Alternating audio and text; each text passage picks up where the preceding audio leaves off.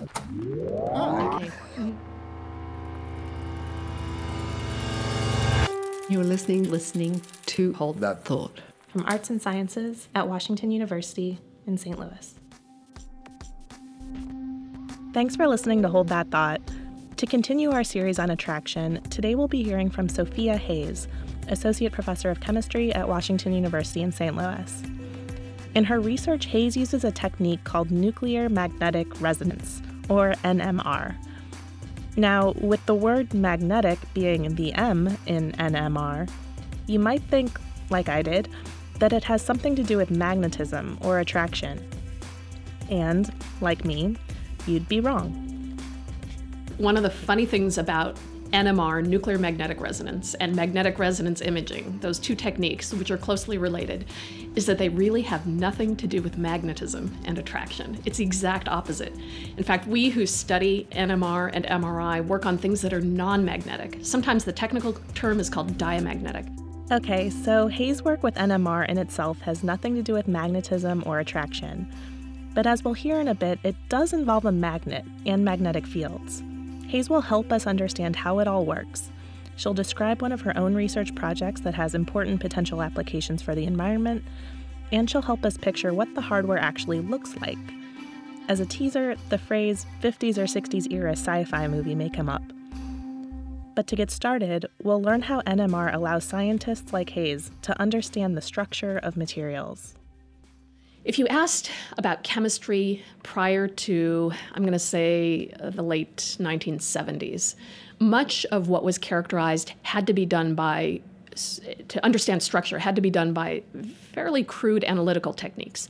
You had to be able to grow a crystal of a substance and then do X-ray diffraction on it, which is a great technique and wonderful at solving structures. But it turns out that many, many things in the world, I mean, all around us, are things that are non-crystalline. You can start with the cement wall or the linoleum floor or this wood table. These are all non-crystalline substances or plastic.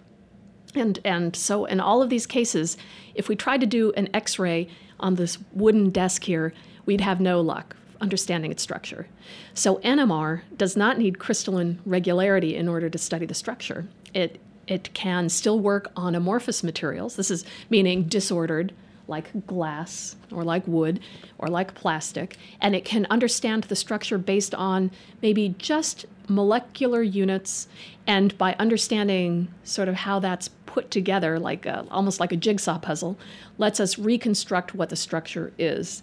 And it doesn't have the, let's say, the simplicity and elegance of a crystal structure, but still we're able to understand, for example, in a glass window, you know that it's SiO2, silicon dioxide, SiO2. But there are many surface pieces that are not, there has to be an extra piece there sometimes, and it's SiOH.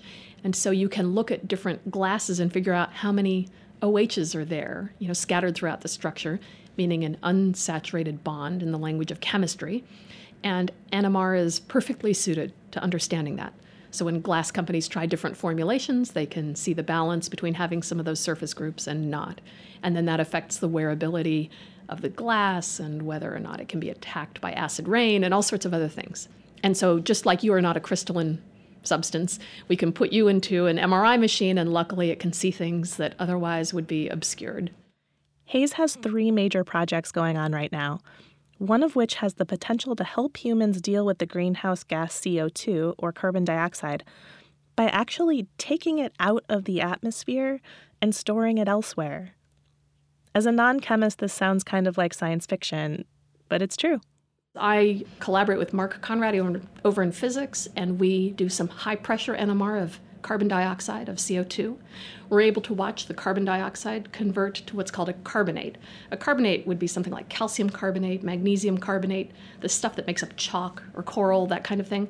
And it turns out that carbonate is CO3, and carbon dioxide, CO2, is the commonly referred to greenhouse gas. And so the ability to tie up CO2 and form it into a solid carbonate has the potential for taking it out of the atmosphere, putting it underground, for example, in geosequestration environments.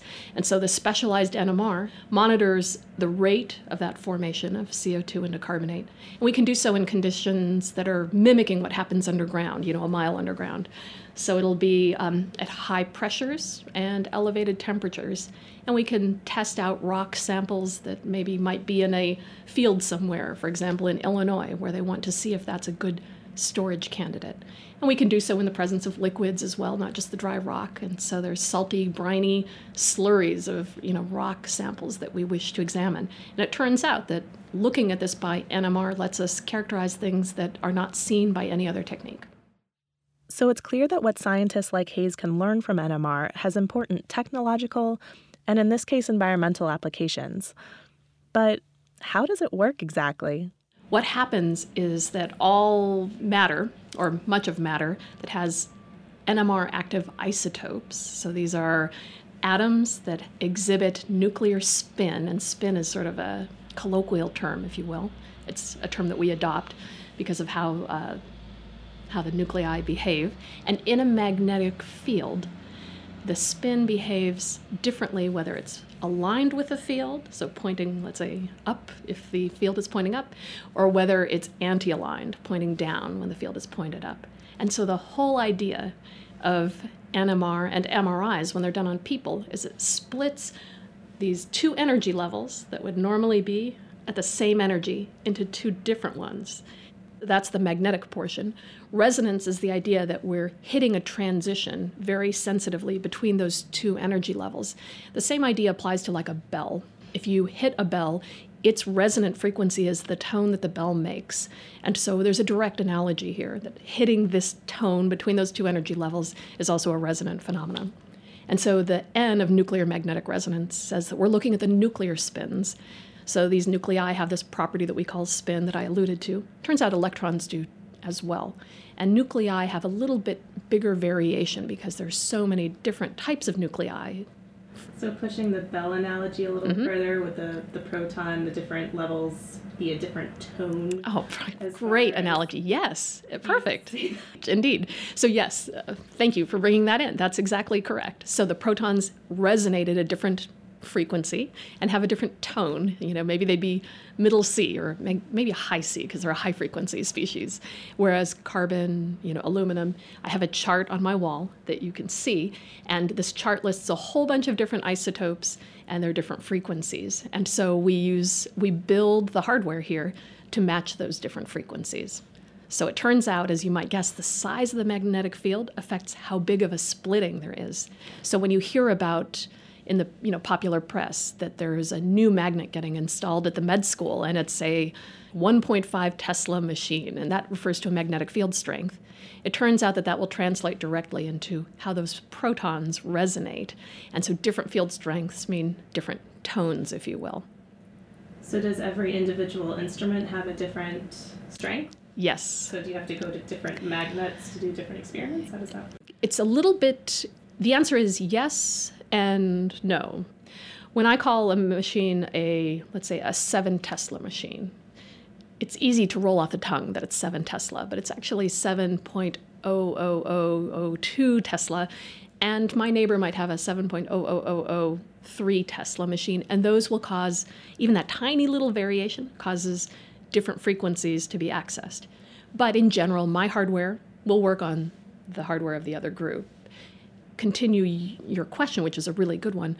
The size of fields, range from anything, let's say conventionally from about 1 to 2 Tesla, which is a very low field system, all the way up, I'm going to have to do the conversion, but these days up to 23 or 24 Tesla. So that's a huge range. And so sometimes if you work at the very, very highest fields, like 24 Tesla, you can access some of the nuclei that we wouldn't be able to see very well with our hardware. You've mentioned the hardware a few times, and the hardware here specifically. Could you give our audience a sense of what that instrumentation actually looks like or what's involved? Is there a magnet? Can we get into that at least? There is a large magnet. It looks like a water cooler surrounded by usually a mirrored silver shield.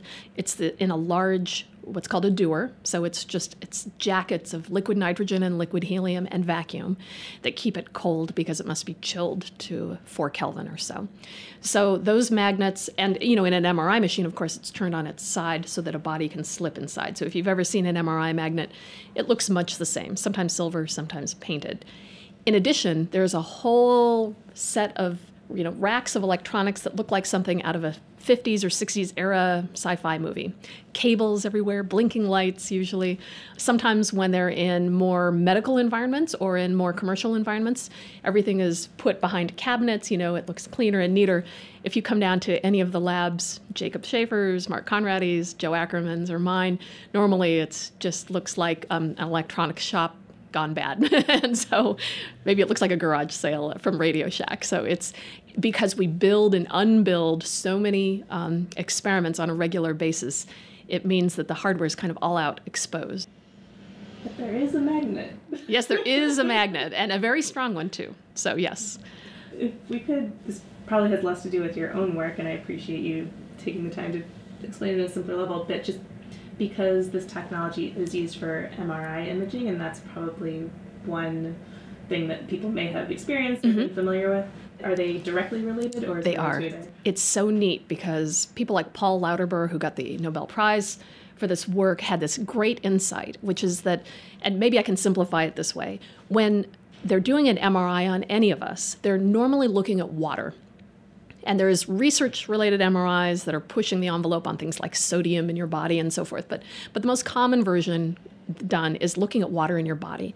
And you can imagine that water that moves really quickly, like in your blood, that might move really fast. So there's dynamics involved. There's some kind of motion. And water that's moving in tissues like muscle and maybe in fat, well, that probably moves at a slightly different rate. It's going to be a lot slower. And of course, the water that's present in your bones barely moves at all. And it turns out that the difference in time scale between those three is something that the MRI is able to image. And so it gets this great contrast of your tissues, in part by looking at water and looking at those differences. So you get these great pictures because the dynamics of the water are different for those different types of materials. And so in essence, all we're doing is looking at the protons on the water molecule, and that turns out to be really, really a great indicator of problems or of structural things going on. And so it's really, it's a great tool. And so you can using that same thinking, you can imagine how one can extend from, humans to all sorts of things if you wanted to look at motion of like CO2 through a rock. And it's the same sorts of ideas. And as it turns out, Washington University in St. Louis has a long history of NMR innovation. Some of these techniques were actually generated and invented here at Washington University. So this is an important thing about our university to highlight. So I tend to focus on solids. Much of nuclear magnetic resonance is done on liquids and then on people. But my solids could be based in the organic chemistry realm, meaning carbon-based, or inorganic realm. So the things that were invented here that have particular import for this is magic angle spinning. It's kind of a funny term. Magic angle sounds so exotic, but it's the idea that certain interactions inside the solid can be negated, if you will, or drop to zero is how I would put it, by spinning samples rapidly at what's called the magic angle. And the way to picture the magic angle is it's the body diagonal of a cube. That means on a cube from one corner to sort of the opposite corner. And so what that has the effect of is taking that amorphous solid and that normally would appear as a big blob in NMR, and it narrows the lines significantly so that when we look at that spectrum, and I know you're not going to see a spectrum here, but nonetheless, when it narrows them, then we have a really nice, sharp frequency we can look at and we can characterize it. And so that was something invented here at Washington University decades ago. And now we are standing on the shoulders of those giants, the younger generation, combining, NMR with lasers. And so all of this is newly emerging techniques that we hope will revolutionize NMR and MRIs as we go forward. So it's a very exciting thing for us to be here. There's a lot of these developments that come out in part because this is such a rich place for these techniques. Many thanks to Sophia Hayes for contributing to Hold That Thought. You can find a link to her faculty page on our website. We're at thought.artsci.wustl.edu. That's thought.artsci.wustl.edu.